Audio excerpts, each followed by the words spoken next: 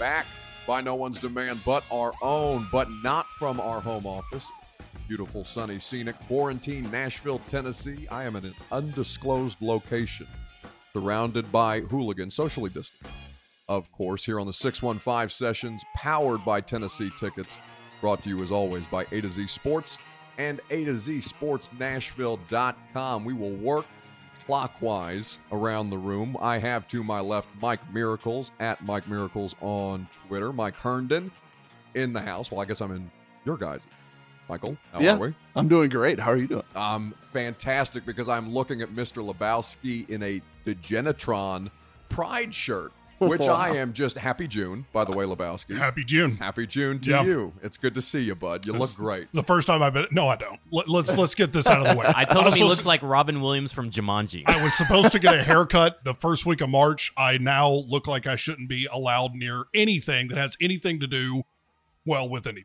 At Mr. Lebowski on Twitter is where you go to not look at Lebowski. That voice that you heard previously is, of course, Zebo at FWordsPod. Boys, I am thrilled to be here in the Lion's Den for this vacation edition. I'm supposed to be off, and I feel I've been working harder this week than I have in my entire career, which is not saying much. Is it because you are helping a significant other set up their house? Well, there's a part of that. I've also refinanced my home. I've removed Hey, myself. I'm doing that same. Yeah, it's a pain. Oh, God almighty. It is, I've removed myself from Twitter, and ironically enough, the world is not as bad in real life as it is on social media. Wait a second. I have found a whole, this is refreshing. This is the first time that I've deleted. And by the way, we're going to talk about Jeffrey Simmons, his Instagram post, how he's probably going to be the NFL's next Aaron Donald, and Titans fans' next wet dream in terms of defensive line play. We're going to discuss the week in sports because since I have been removed from Twitter, I have no idea what the hell's going on, which only makes sense because I drive the show. So we're going to have the boys explain to me some of the headlines that have been circulating around the sports world. And then we're going to discuss what's been going on in quarantine. And with an additional news story that I found particularly interesting, I reopened my email this morning about a Titans front office restructuring. Yeah, it was awesome. That is very, very intriguing to say the least. So we got news, we got bullshit, we've got all sorts of good stuff. But yes, I have been off social media. It's the first time that I have been off Twitter since I first downloaded the app 2011, my senior year of high school. And I think I've figured out why I'm so goddamn angry all the time. Yeah. Because it's in my blood, Michael. I believe it. There's nothing that makes me angrier than opening that little bird app every day. That's when the rage starts, I think. I don't understand why people are so upset about coronavirus when people have been optionally injecting themselves with Twitter for about a decade now. Yeah. It is a disease unlike any other, and I'm very much looking forward to the self-loathing that will return when I re-download the app in 2 days. We're taping, by the way. You're going to hear this on a Tuesday. All of this may be invalid by the time you hear it because we are taping it in the midst of my vacation on a Friday. So weekend news notwithstanding, this is just the best time for all of us, and I thought it good to be able to get back and socially distance among friends in person rather than a Zoom call. So let's talk about actual things that people come to this podcast to hear about and why you all on the Football and Other F Words podcast exist, and that is the Tennessee Titans. There are a couple things in actual sports conversation that I think are very, very interesting in a time where there's not much going on, but this is legitimately intriguing. So we'll start with Jeffrey Simmons, the Titans defensive tackle heading into his second year in a year where he was a legitimate impact player, difference maker once he was inserted into the lineup in week 7. If you don't know at this point that Jeffrey Simmons tore his ACL, worked his way back, is a superhuman, and was able to go by the Chargers game in Tannehill's first start at the time that they needed to completely turn the season around, and that he was a considerable part of it over the course of the season as a rookie.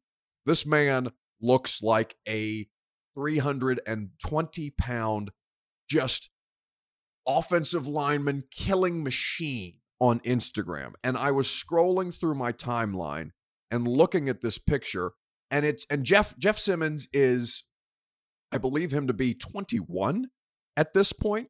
He is built like a superhero. He is cut up like Aaron Donald, except he's what has he got, 5 inches on Aaron Donald? Quite a bit bigger, yeah. I don't know if he's got the 12-pack of abs that Aaron Donald crazily has. I don't know if you've seen Aaron Donald's abs, but they are maybe pretty not.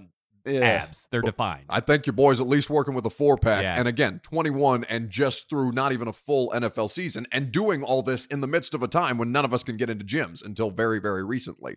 And even that at your own risk. Jeffrey Simmons, I'm looking at him and I see that picture, and it's a completely ridiculous way to justify the Jurrell Casey trade.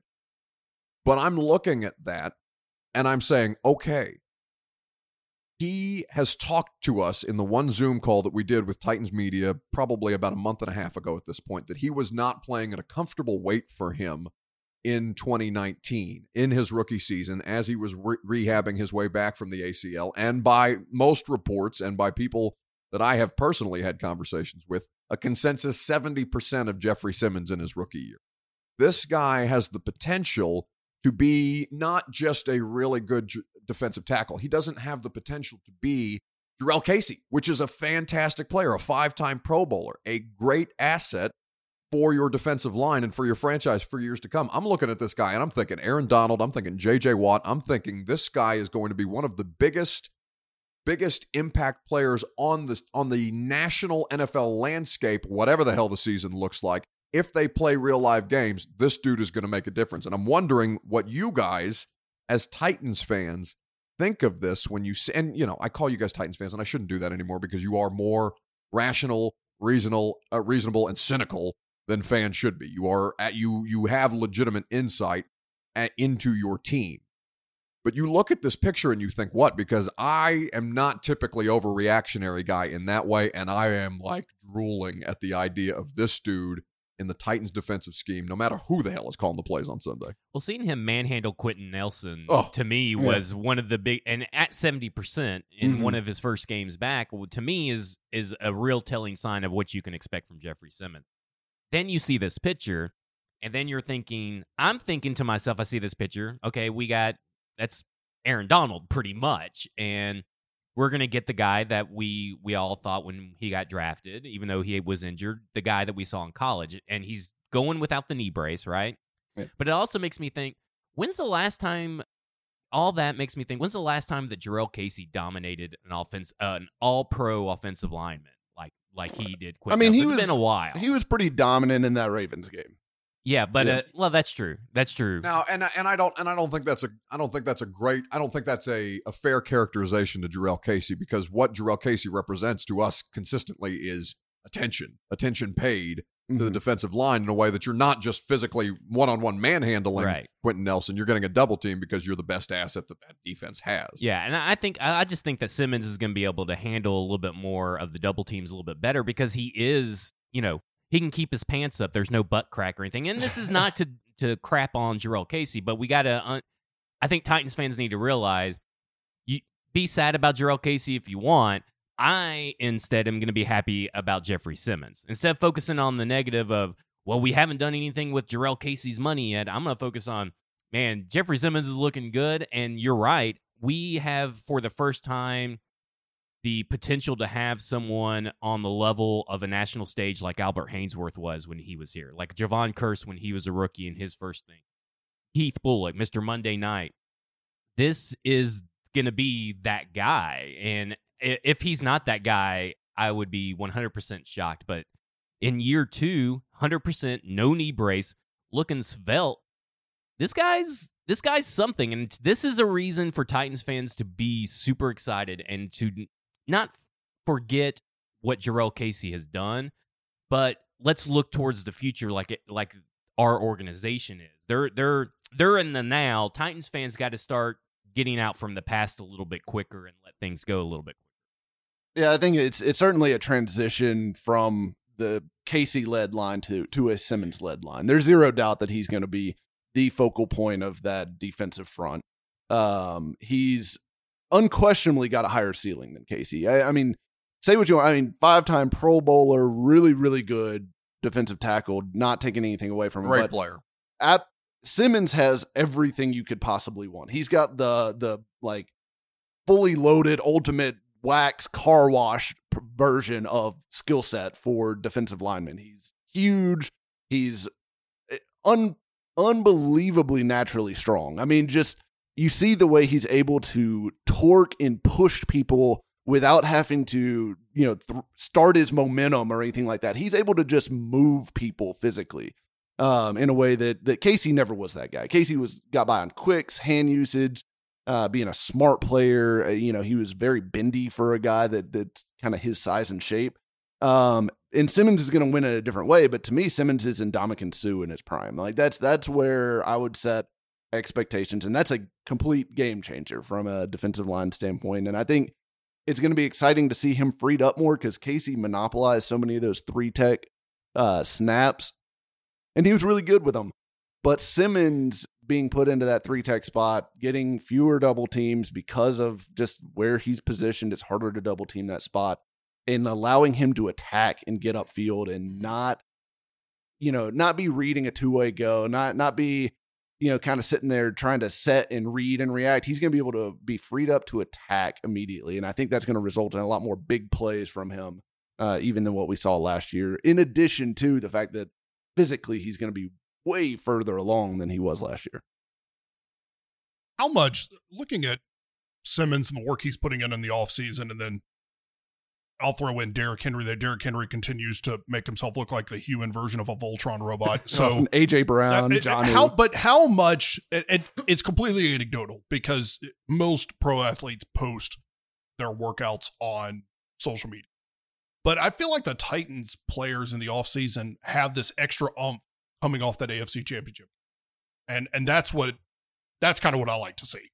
Yeah, I spoke about that on Twitter maybe last week. I said something to that effect because it just feels like, okay, there's no hangover from the AFC Championship game. It's more motivation because sometimes you get teams, the Jaguars are a good example, that go to the AFC Championship game and it really just, that loss affects the locker room on a level and they come apart at the seams in the next season. This team doesn't feel that way. You got Logan Woodside doing all these workouts. Tannehill and Jonnu are doing their stuff during the whole Corona thing. Derrick Henry. Just all these players, and it just feels with the what our organization has said coming out of the George Floyd stuff, and then from what our coaches are saying and our general managers are saying in their interviews, but then just this. It just feels like a different team. This feels like a team. When I was thinking about teams in the AFC and teams in the NFL in general, just the general attitude and perspective of these players so far and the work they're putting in, I don't see why this isn't a top 5 team, to be honest with you. When you look at the roster from top to bottom, and you look at, we kept all the consistency. We lost Jack Conklin, but I don't think it's going to be that big of a loss. Isaiah Wilson is Jack Conklin. Yeah. And so to me, it's like, how can this team not make it back to the AFC Championship game? I understand that there's the Ravens and the Chiefs, and obviously those teams are ahead of them roster-wise too. But when you look at this roster from top to bottom, it's a top 5 roster. In your point about, behind the Ravens and Chiefs, I think it's fair if you look at just the Tannehill segment of last season and you isolate that and say, all right, they were 9-4. And they played 7 division winners in that 13-game stretch. They went 9-4 against a really hard stretch of the schedule. I don't know that they're far off from where the Ravens and Chiefs are, honestly. And we did a power rankings thing for another project recently, and it's hard to separate teams. Once you get to a certain point, it's like, yeah, I think they're roughly equal, and you just kind of got to choose based on like whatever criteria you want. Oh, I'm just going to go with the better quarterback or the better coach, whatever thing you think is most important. But I think it's kind of, how many NFL teams do you put clearly above the Titans before you start going, before they start to enter the conversation? I don't think it's more than 2 or 3. Where all of a sudden it's like, all right, the Titans are part of that conversation. When you do an overhead view of the roster and of the coaching staff, and you compare it to what you said, what you can't really talk about what 8 did those first few games and project that onto this team. 8 being Marcus Mariota, who Mike made damn sure to take out before we started the podcast. Still kind enough to not do it in front of a microphone, but just in the group text that we were discussing right before the show, just a needless sideswipe of Marcus Mariota. I just kneecapped him out of nowhere. But, I mean, you got to look at what you said, the Tannehill-led Titans, and what they're bringing back, what they've added, maybe what they've added, depending on your view of Vic Beasley. Is it better than what they had last year? Yes. Is it enough? Probably not. But sometimes, like we said all year last year, all you need is Tannehill to score you 21 points, and you're going to win games. And sure enough, that's what he went on to do. He went way beyond that. He went way beyond that. But, I mean, sure enough, that's what happened, and it was right. And, again, so I'll say this about Vic Beasley. All you need him to get is probably 7 or 8 sacks, and that's enough to maybe swing a couple of games for you. I am looking at this roster and thinking, yeah, we could use Clowney for sure. Like, nobody's going to say no to Clowney, but what else do we need? Like this Jamal Adams, these people throwing out Jamal Adams trade articles every day. No, that's getting, that's fantasy football. Yeah, right, right. But, I mean, I'm just thinking, like, why fans, every time a new free agent or someone's up for trade, we got to sign him, we got to sign. We still don't need Jamal Adams. Still waiting on Des Bryant to make that big impact that everyone said he would. They do the thing like the Jamal Adams to the Titans thing for the same reason that you just had a 20-minute discussion about the Titans being the top 5 team in June, because they're fans and they get excited. So let's look at this. And as soon as I gave you credit for being rational and reasonable, you went to the power rankings, which you can get at.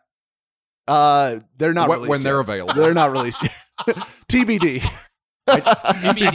He tried to throw you a bone. Mike was not ready. Damn it, No. Michael. No, it's okay. You can get the power rankings when they are available, as well as all of the other work that Mike Miracles does at MusicCityMiracles.com. No, what I'm hearing from the three of you is such a different tone from the last time I was at this house. Or rather, this undisclosed location. I'm laughing at this because, one, Lebowski, I know very much what it's like to walk into that locker room full of people that are superhumans and built like Transformers and know what it is to feel great and utter shame at what I physically look like compared to these men who are chiseled from stone. Do you know how unbelievably emasculating it is to walk in on a Wednesday in week 7 when I'm just full of press box brownies and cheap coffee and terrible food that I'm going to eat anyway because we sit in a press box for 4 hours and just stuff our faces because you can't change the channel even when the football is bad. This is what I look at, and I see Jonnu Smith, and I see Derrick Henry, and I see A.J. Brown, and now Jeffrey Simmons is here to fat shame me. He couldn't hang on to the baby fat for just one more season. He had to go right for my throat. So I'm taking all of this very personally, first and foremost.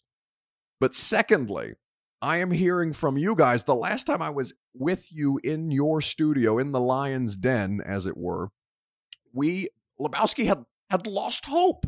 Yeah. Had lost hope in his football team. Oh, I didn't care. I wasn't going to go back to the stadium. There's no was point. Exactly what you warn against as any across pro sports or across any sports space.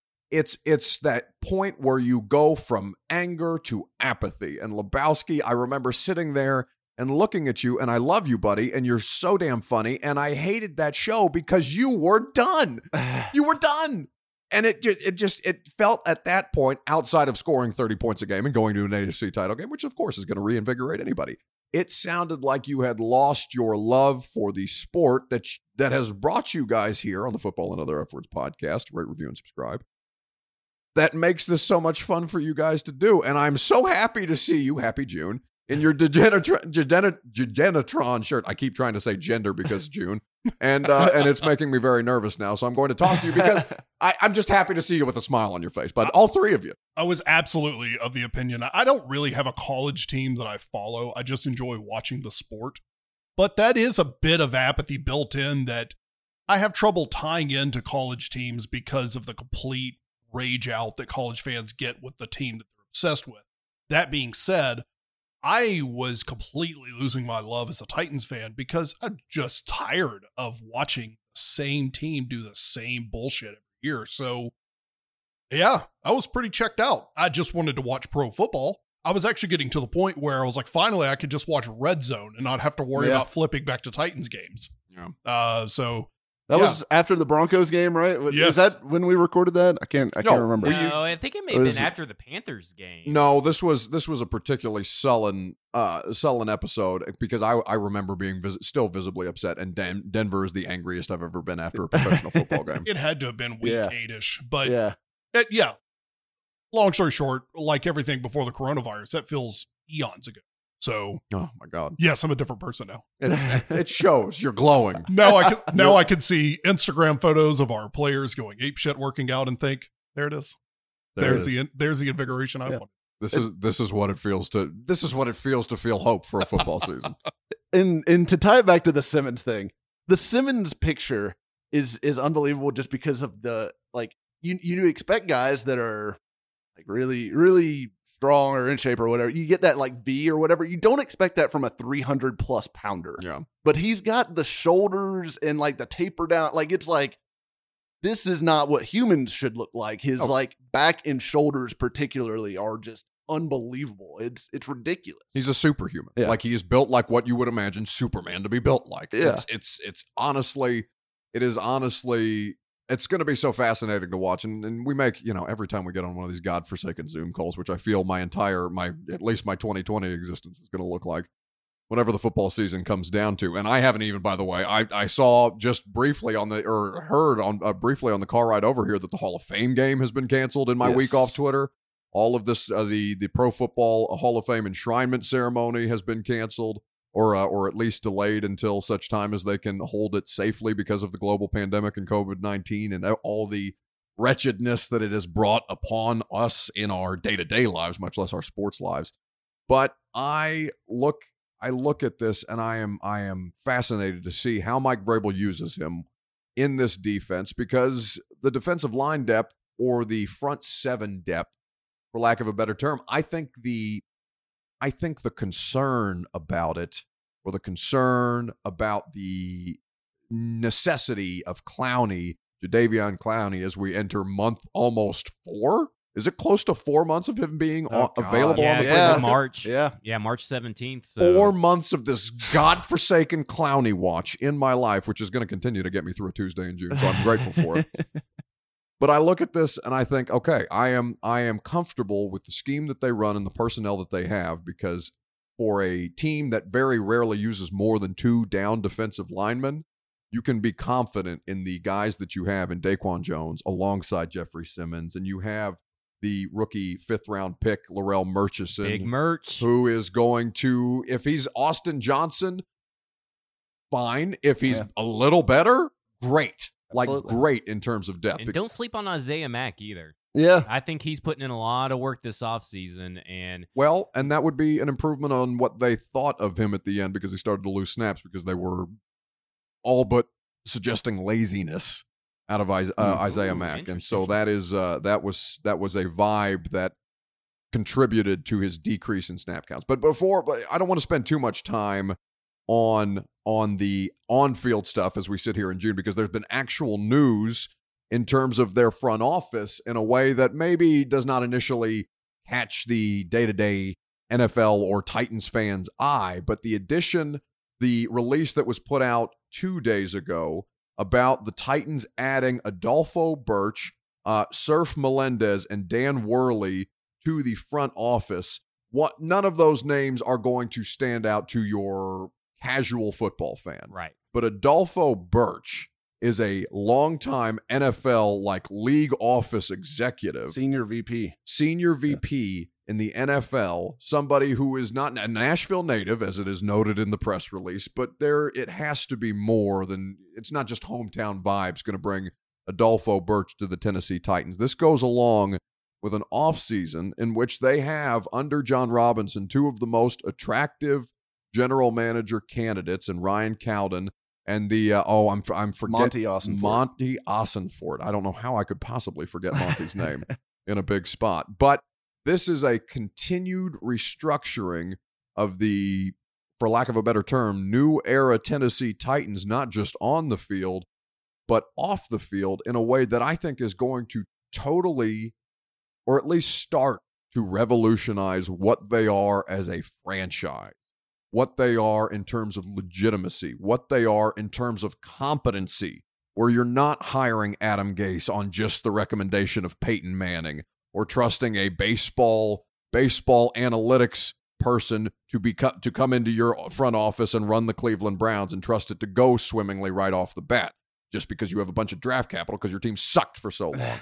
I look at this and I see them making, on paper, if nothing else, great decisions. And I see them putting together what is one of the most formidable teams, not only on the field in a way that you can talk about in the AFC competing with the Chiefs and the Ravens, but you talk about the ability to get stuff done, the ability to represent and create what the Titans should be in, be it Amy Adams Strunk image or John Robinson's image or Mike Vrabel's image, all of them together. I love this as a headline. I am fascinated by what it comes to bear out. I am very interested to speak to Adolfo Birch, who I have put in an interview request for, which will probably be denied until such time as they come back, because that's just the way these things work in the middle of the NFL summer. But you guys, I guess you know who Adolfo Birch is.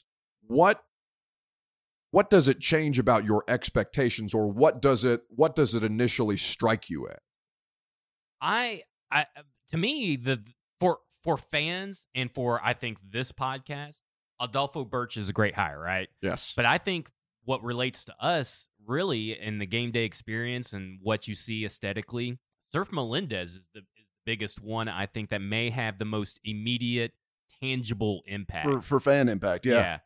And because, with the Dolphins, I mean, they've gained we wouldn't know, but he has gained all kinds of recognition for what they've done down there. Formerly the managing director of content and creative entities for the Miami Dolphins. Basically, their digital and broadcast content and game day production has won Emmy Awards and all this stuff. So, I mean, like, from there, that's going to be something. He also used to work for Adidas as a senior brand design manager, but he helped revamp that stadium and kept that stadium and revamped a lot of stuff. I believe, if I'm not mistaken, that he is the reason they put those overhangs in the canopies. Yeah. But stuff like that, I expect the dollhouses to go at this point. Yeah. They're gone, and I expect them to be gone. First thing you saw when you read this release or when you saw the news on social media. Logan's is gone, and get that dollhouse out of there. And sweet justice. I think that's a great point, because Amy Adams Strong on Midday 180 has multiple times now referenced specifically Hard Rock Stadium in Miami as a model that she liked. As far as when they've asked her, does she want a new stadium? What's her plan for Nissan Stadium, which of course the lease is up, I believe, in 7 or 8 years. Yeah. So they're right in that window where they need to start deciding, are we staying at Nissan Stadium? Are we building a new place? What are we doing with the stadium? Because obviously you don't want to let that get within a couple years of the lease expiring. So the hire of Surf Melendez, I think you're right, is going to be the one that impacts the franchise from a fan engagement standpoint the most. And I think his tie to Hard Rock Stadium and what they did down there, and her already speaking of that as an example that she likes, I feel like we are steamrolling towards a revamp of Nissan Stadium in the next 2 to 3 years that probably comes out. She wants to keep the stadium, but she wants to make the updates and recognizes it's 20 years old, and it looks on the inside every bit of 20 years old.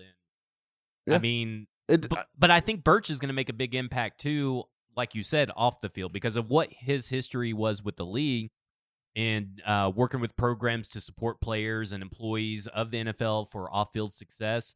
I think this is going to be big for our community. I think Birch will affect the community and affect the personnel and players. Yeah. While Surf Melendez, which is an awesome name, by the way. Surf Melendez is such a cool name. Of course, it's from Miami. 10 out of 10 name. And will affect the fans and everything else. I like it because I think it paints the picture of the Titans as finally coming over the hump of being a 100% viable NFL organization, not only in the eyes of the local fan base, but the NFL as a whole, to where if you had any doubt, any question of ownership's focus of making this a viable franchise in Nashville, but just making it a franchise that actually wants to succeed, I think this just completely 100% solidifies. And I've got to go back in on the fact that the Titans have decided to hire a creative director really lends weight to the fact that we're going to see not only the game day experience change, but the outer visual image of what the Titans are painted as. No more, to me, for the longest time, and we've burned up so much oxygen on this podcast talking about this, but no more, to me, I hope this is the step in the league. The team is not going to look like a AAA baseball team as far as the game day production. And not going to be the generic, you know, like create a team NFL team. It really, it does. It seems like the Madden create a team version of generic music, generic game day experience. So that's, to me, what's so intriguing about it. Is if you were a Titans fan, you had any doubt in ownership and their focus on the team and the direction, I think you can read this and put that to bed. Out with the old, in with the new. I mean, this is not like I talked about getting rid of, Titans fans letting go of history as far as moving on to the future. Ownership's doing that. Yeah. The general manager is doing that. The coach is doing that. This is a totally new team, even from 2018, from 2017. This is a totally just different feeling surrounding this team, and I'm loving it. Yeah. I just cannot get enough of good, bold moves like this. Rest in peace, Steve Underwood's mustache. But, it's still alive and well. It's still alive and well. But you can't kill it. It has a mind of its own. The hire that his replacement was another sign that they're just not happy with the status quo. Gil Beverly last year. His hire was also a sign. They've made a lot of high-end hires in the last 2 years. A lot. And Gil Beverly did improve, and it's not hard to improve the game day experience at Nissan Stadium from what it was, but he did make tangible improvements. I don't remember seeing the Kroger race last year. Could be all the White Claws I was having, but I don't remember that. So there are some improvements, but now we're going to get even more. They are actively listening to the fan base now, too, I think. And they didn't do that for years, and the criticism of the Titans was always that they were cheap.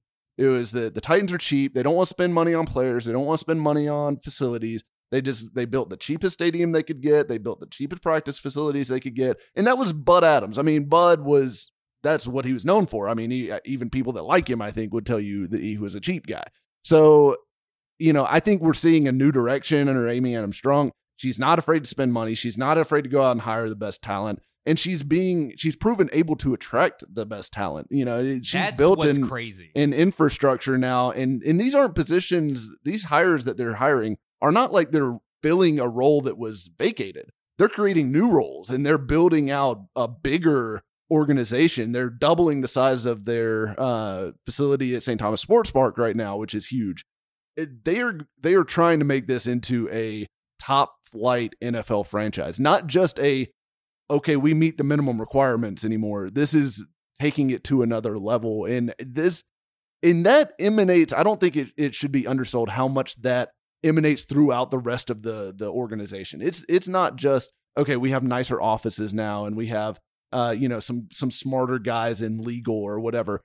Excellence and accountability, I think, are being fed throughout the organization, and that feeds into everything down to the players and the product on the field. So I think these moves, Adolfo Birch isn't going to make any tackles this year, but I think this helps the brand. It helps, players feel proud when they come to be a Tennessee Titan, because this is an organization that's about excellence on every level.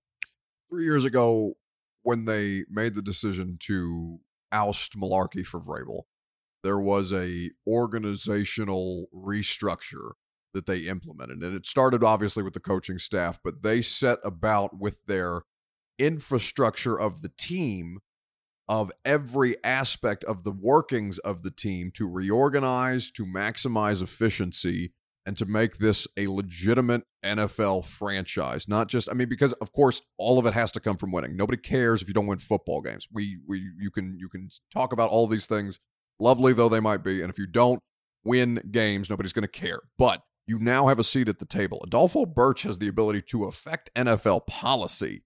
You have actual people who make a difference in the day-to-day goings-on in the league, and it makes the Titans that much more valuable a commodity. It makes them that much more attractive for people who they are trying to appeal to, and all of the tens of hundreds of people who are moving into the city on a regular basis and need NFL football, may already have a team, but if the hometown team's winning, they're probably going to be excited about the atmosphere that goes into it. And it's not just plucking Mason Ramsey off an Instagram story and putting him out there to sing the national anthem and then flying the helicopters overhead. Like it's got actual depth to it.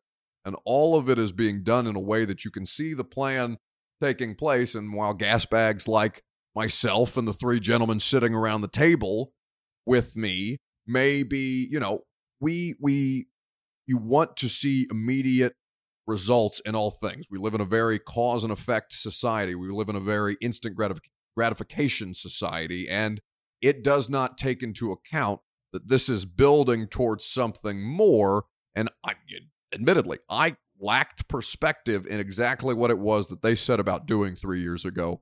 And now I am seeing what their plan was and how they have executed it, more importantly, in a way that I don't think that this organization was capable of when I got here, for example, 5 years ago.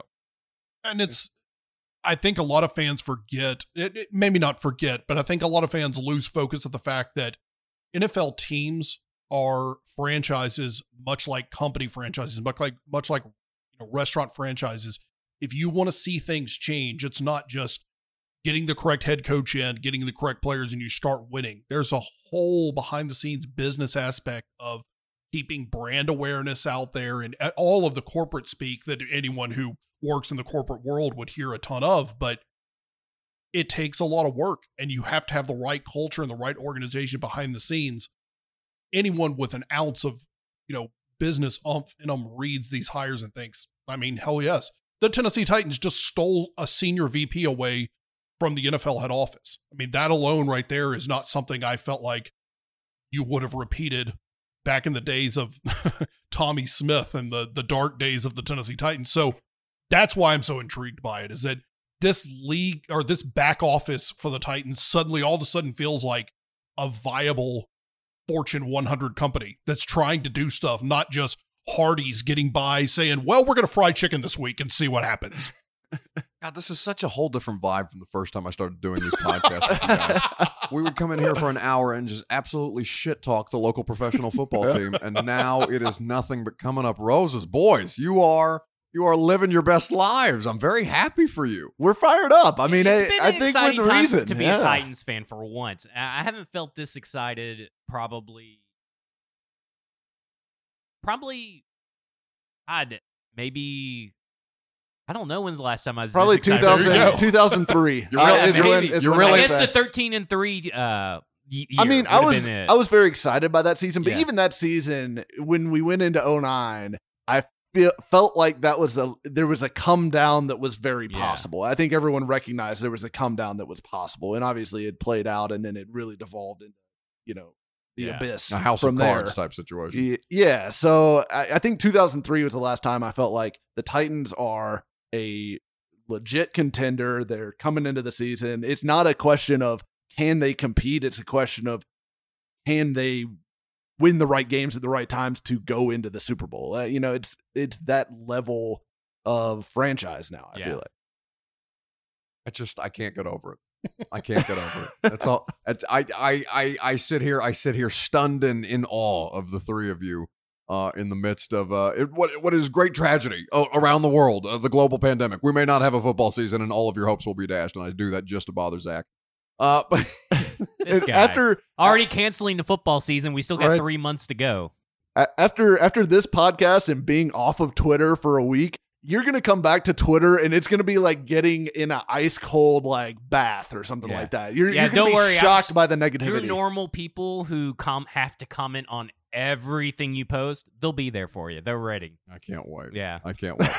Just as I cannot wait for you all who are listening at home to rate, review, and subscribe to the Football and Other F Words podcast, where you can find Mike Miracles at Mike Miracles on Twitter, Mr. Lebowski at Mr. Lebowski on the socials, and Zebo at F Words Pod whenever it is that you get to delving into the Twitter sewers as I look forward to pouring sulfuric acid onto my appendages and diving back in myself. I feel like it's going to be like an acid bath. That's what I'm preparing. It's like making coffee and drinking it as someone is repeatedly crashing a car into your front door. That is what Twitter is like. You know what? You're just drinking it and you're thinking, well, there it is. That's happening. Everything's fine. But let's go around the room because you boys have brought each of you a headline to the table from something that I have missed in social media this week. We will have a larger Titans discussion after we have explained the week in sports, but I feel this is the best way to do it. Who would like to start the bidding? Lebowski, you look anxious. Sure. I'll go nuts. Because I want to talk about one of my favorite subjects, which is Adam Gase. Oh. Anytime I get to dunk on Adam Gase, I'm here.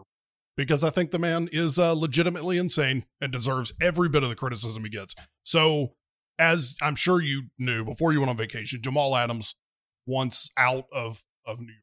With 2 years on his contract. Right, yes, very Jetsy of him. Mm-hmm. So, New York Daily News reported a couple of days ago that Adam Gase has lost confidence in the locker room, which I'm sure comes as no surprise to anyone who has followed this psychopath's career.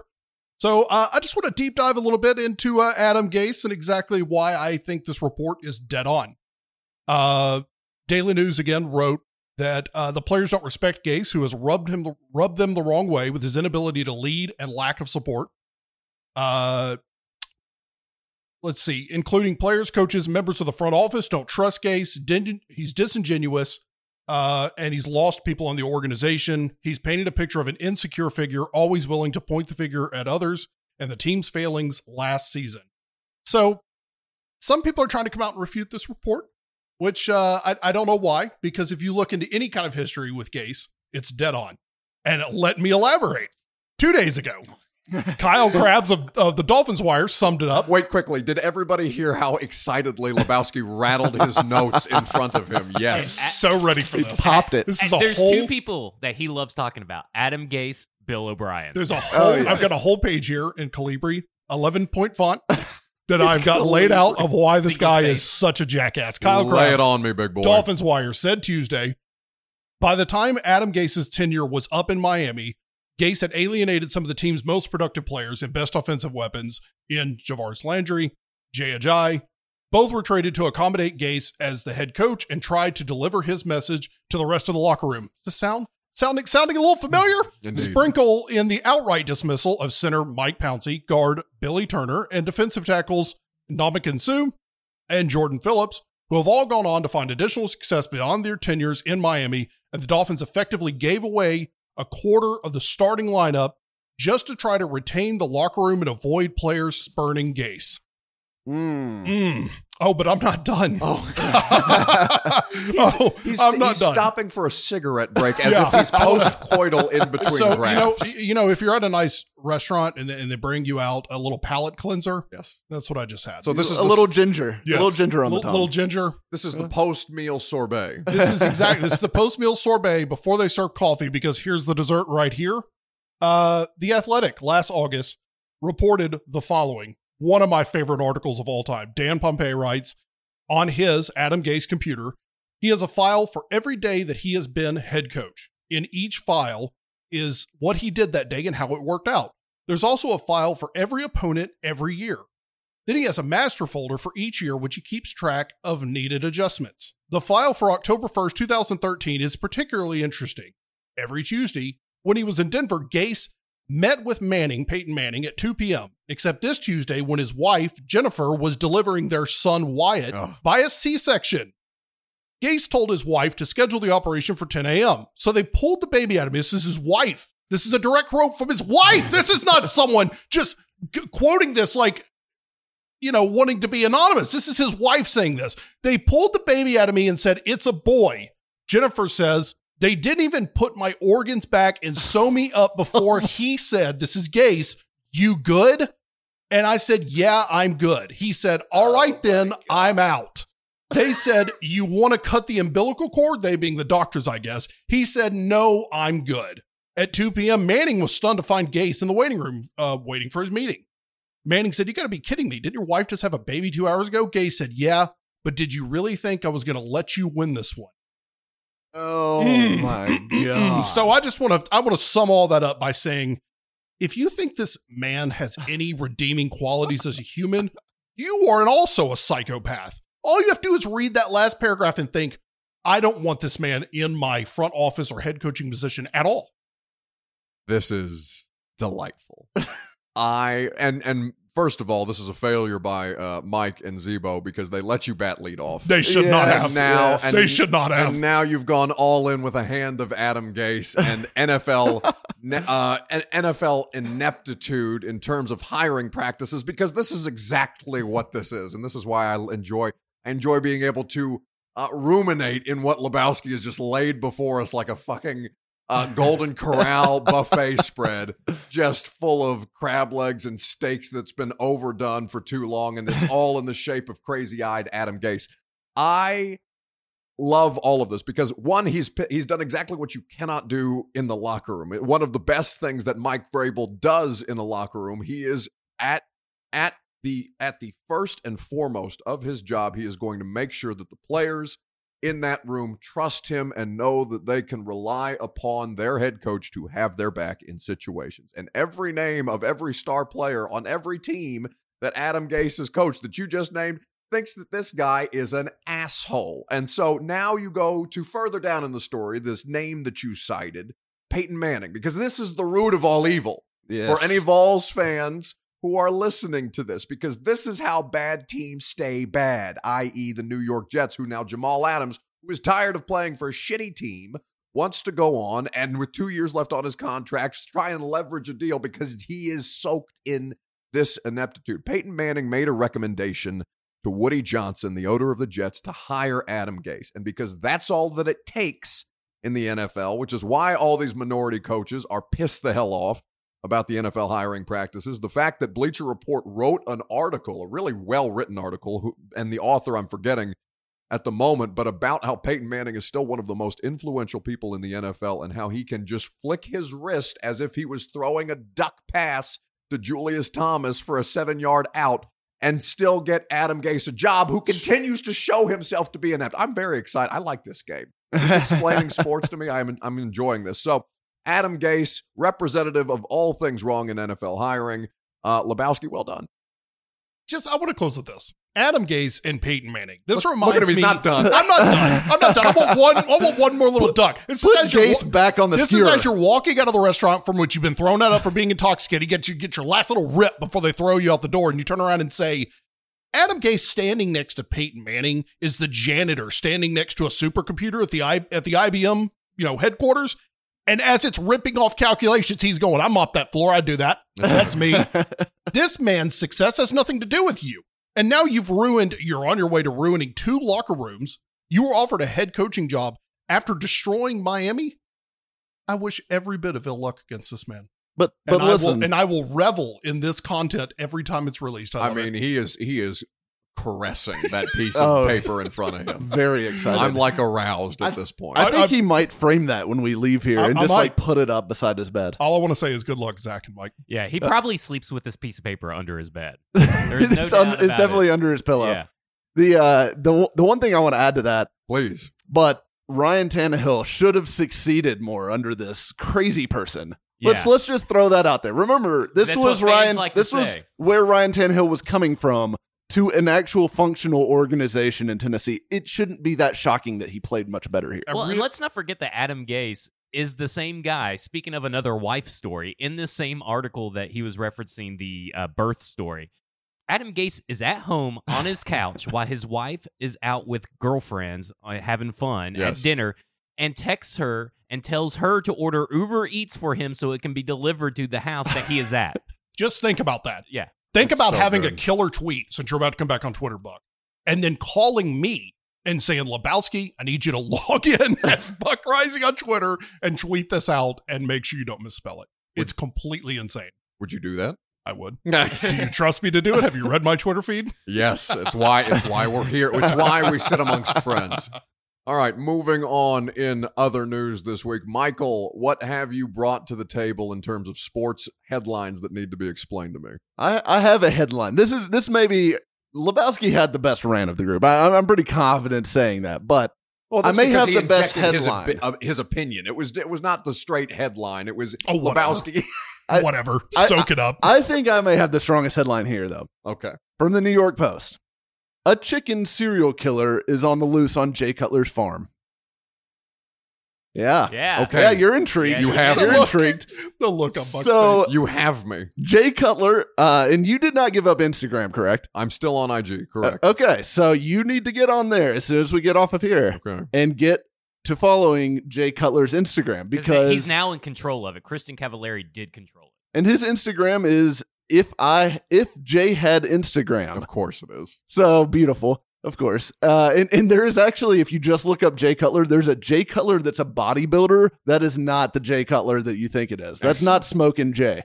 So Smokin' Jay has gone. He's now an Instagram master. He is a story up on his IG, and he has a bunch of posts about this chicken incident. He has many chickens that have gone missing from his farm, and he is doing an investigation. He was out there late at night with heat vision goggles, trying to figure out who the culprit is. Shut the hell up. No, yeah, this is really happening. He is just the most recent one is he has posted a wanted poster for the murder of Jay Cutler's chickens. It has a reward, a Ranger 22, and a $1,000 gift card to Christensen's Arms. So he is now getting sponsored this hunt for his chicken killer. He had originally blamed a cat, which he now has apologized to the cat. So Thelma is not a suspect. Thelma anymore. has been cleared based on the investigation. There is a new suspect. There's an owl that we are not 100% sure whether is tied to the direct investigation or separate, but he did say that we have an owl problem and posted a video of owl sounds on his farm. So the owl could be involved. Maybe the cat is thrown, maybe the cat is framing the owl. I don't know, but I'm very intrigued to follow the serial killer that is loose on Jay Cutler's farm. I'm watching this Instagram story right now as you say this to me. Yes. And this is a delightful headline for a variety of reasons. One, because we all laughed in the face of Fox when Jay Cutler retired and they said, no, Jay Cutler would be good at television. We're going to put him in the broadcast booth. Jay Cutler made very Cavallari. Jay Cutler is now running Instagram and dominating what is an admittedly slow sports news cycle, but still, I am looking at a disheveled, probably a little hungover, very baggy-eyed Jay Cutler walk amongst about 10 to 12 chickens in his backyard. And all of this is just incredibly delightful to me. I can't hear any of it. I'm sure what he's saying is just delivered in such a perfectly dry comedic tone. The details are wonderful. He has a rooster named Old Red, I'm looking at the night Old vision Blue. glasses I'm sorry. right now. His rooster is named Old Blue, and he's supposed to be the one protecting the chickens, Yes. right? And so he said the last time he went in there, that old Blue came at him like he's ready to hunt human blood. So he says that's encouraging for the safety of the chickens moving forward, but he's trying to see if Old Blue's up to the task. If he's got a thirst for human blood, does that mean that it means that humans are what's taking his chickens? Oh, right? maybe Don't it you is. think? Maybe it's Kristen. It could be. Wow. That's why the gift card's not Yes. from Uncommon James. That's and right. let me say this: I would watch if Jay Cutler had his own reality show. You could not stop me from watching it. 100%. Because this is a man that wants to sit down and watch other people's deer camera footage for hours. He's like, "What are you doing?" And I don't blame Kristen Cavallari for really divorcing him. Because I do. This man is a national treasure Well, and must be protected at all for costs. us, he's a national treasure. But could you imagine living with him day after day, and all he wants to do is sit around and watch deer camera footage and He's stuff? better without Kristen. Let's be honest. I mean, him on his own, just watching wildlife and commenting on it. I'm 100% here for that content. You could put it on whatever channel and I will pay for it and find it because I just want to watch Jay. And he is like this. I mean, what you see is really what he's like. Yeah. Because I've seen Jay Cutler at Music City Tippler, which is closed down now. But What saw even him, is and he was with Is that a bar? it was a bar / dance club. Oh, okay. And it was Sounds like a gentleman's establishment. This It sounds really like does. this sounds like what was it? unfortunately it was not a strip club. So I'm at a cute little French place downtown, Deja Vu. But I saw him there, and we were at the table next to his table. No and free ads. It's one of those, like, it's kind of like a Volnell rides where the tables are really long. And he's sitting there, and Christian Cavalier's with all of his friends, and he was practicing social distancing before anybody else was. God. And I mean, he was at least 6 feet away from Kristen and all of her friends, just sitting there, and he had a beard at the time. He's just sitting there, just Just laid on his back, phone? just does not care. Yeah. No, he wasn't even on his phone. He was just looking off, just looking off.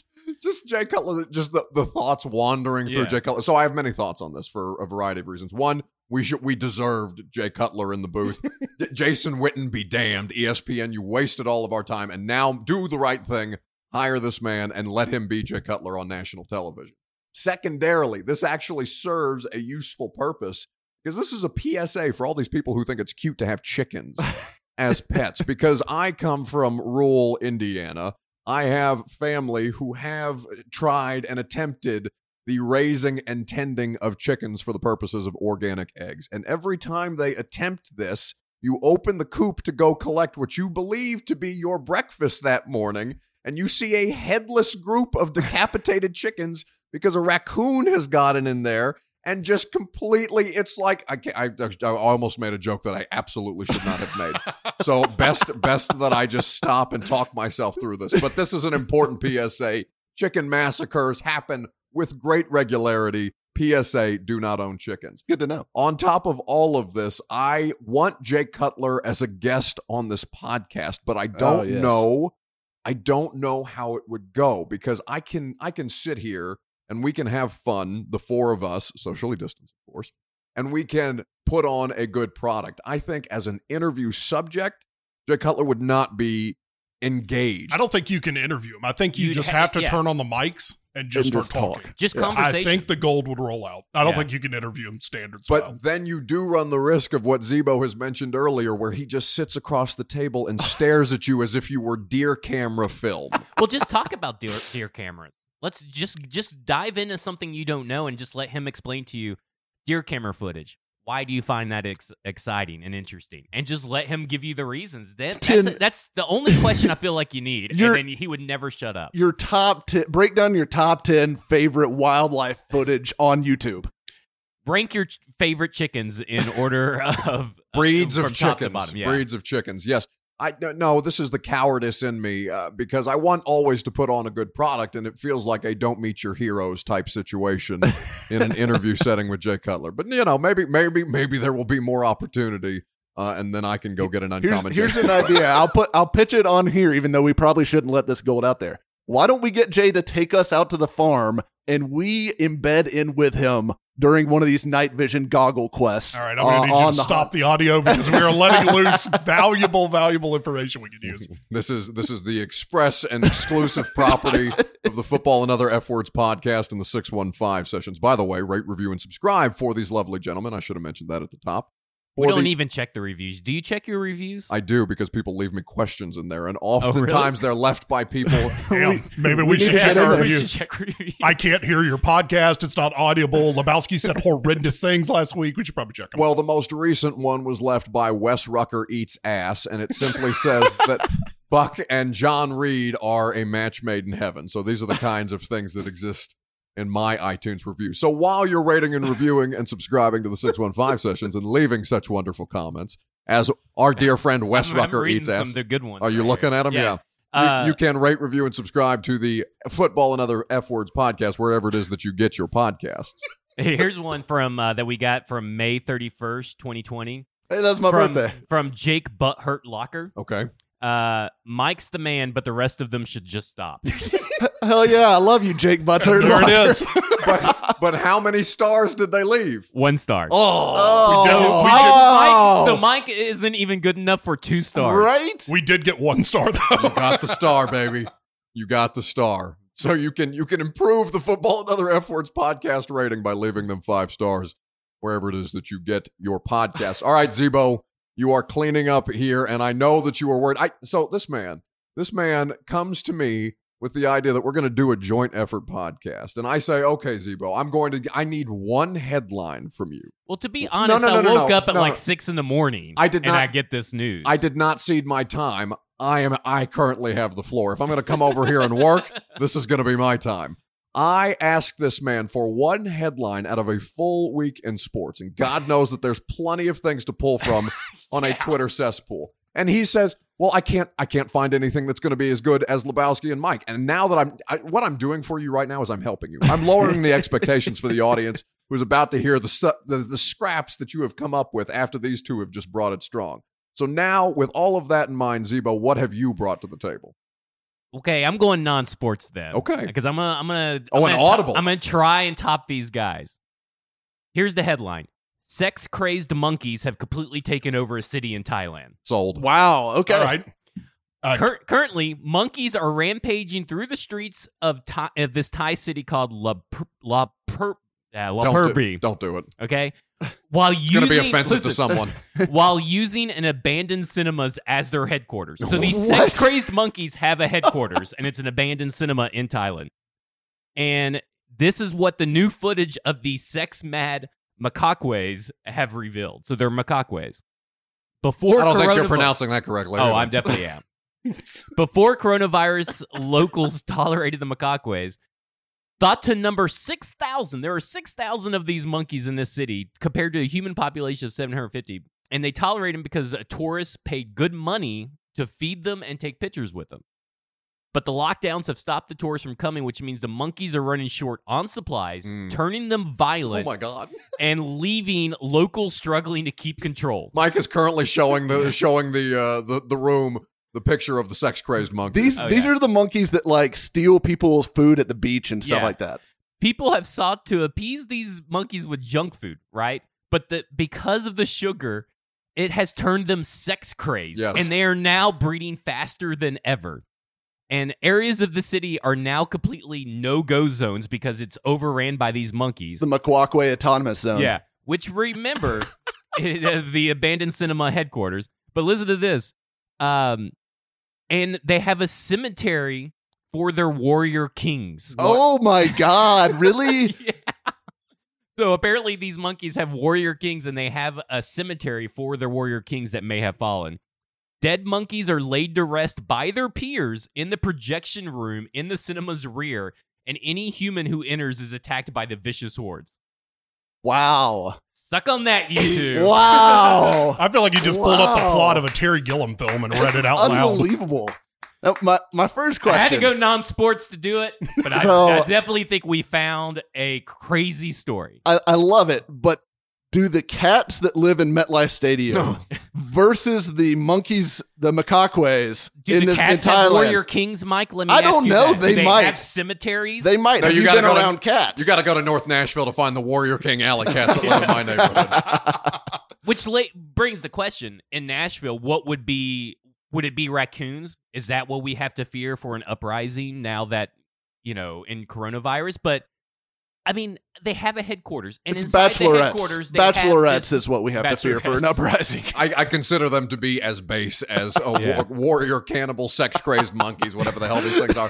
All right, so let's go piece by piece here, because first of all, golf clap for you. Well done. Thank you. And you are also welcome for helping to lower the expectation. So I crashed it. You broke through that glass ceiling, buddy. Well done by you. Okay, so we have sex-crazed monkeys. And I first, before you expanded that the sugar was causing the sex cravings, I had first been curious about, what was showing in the movie theater? Are these adult films that the monkeys have been left in times of pandemic, in times Someone just left a reel of Eyes Wide Shut going.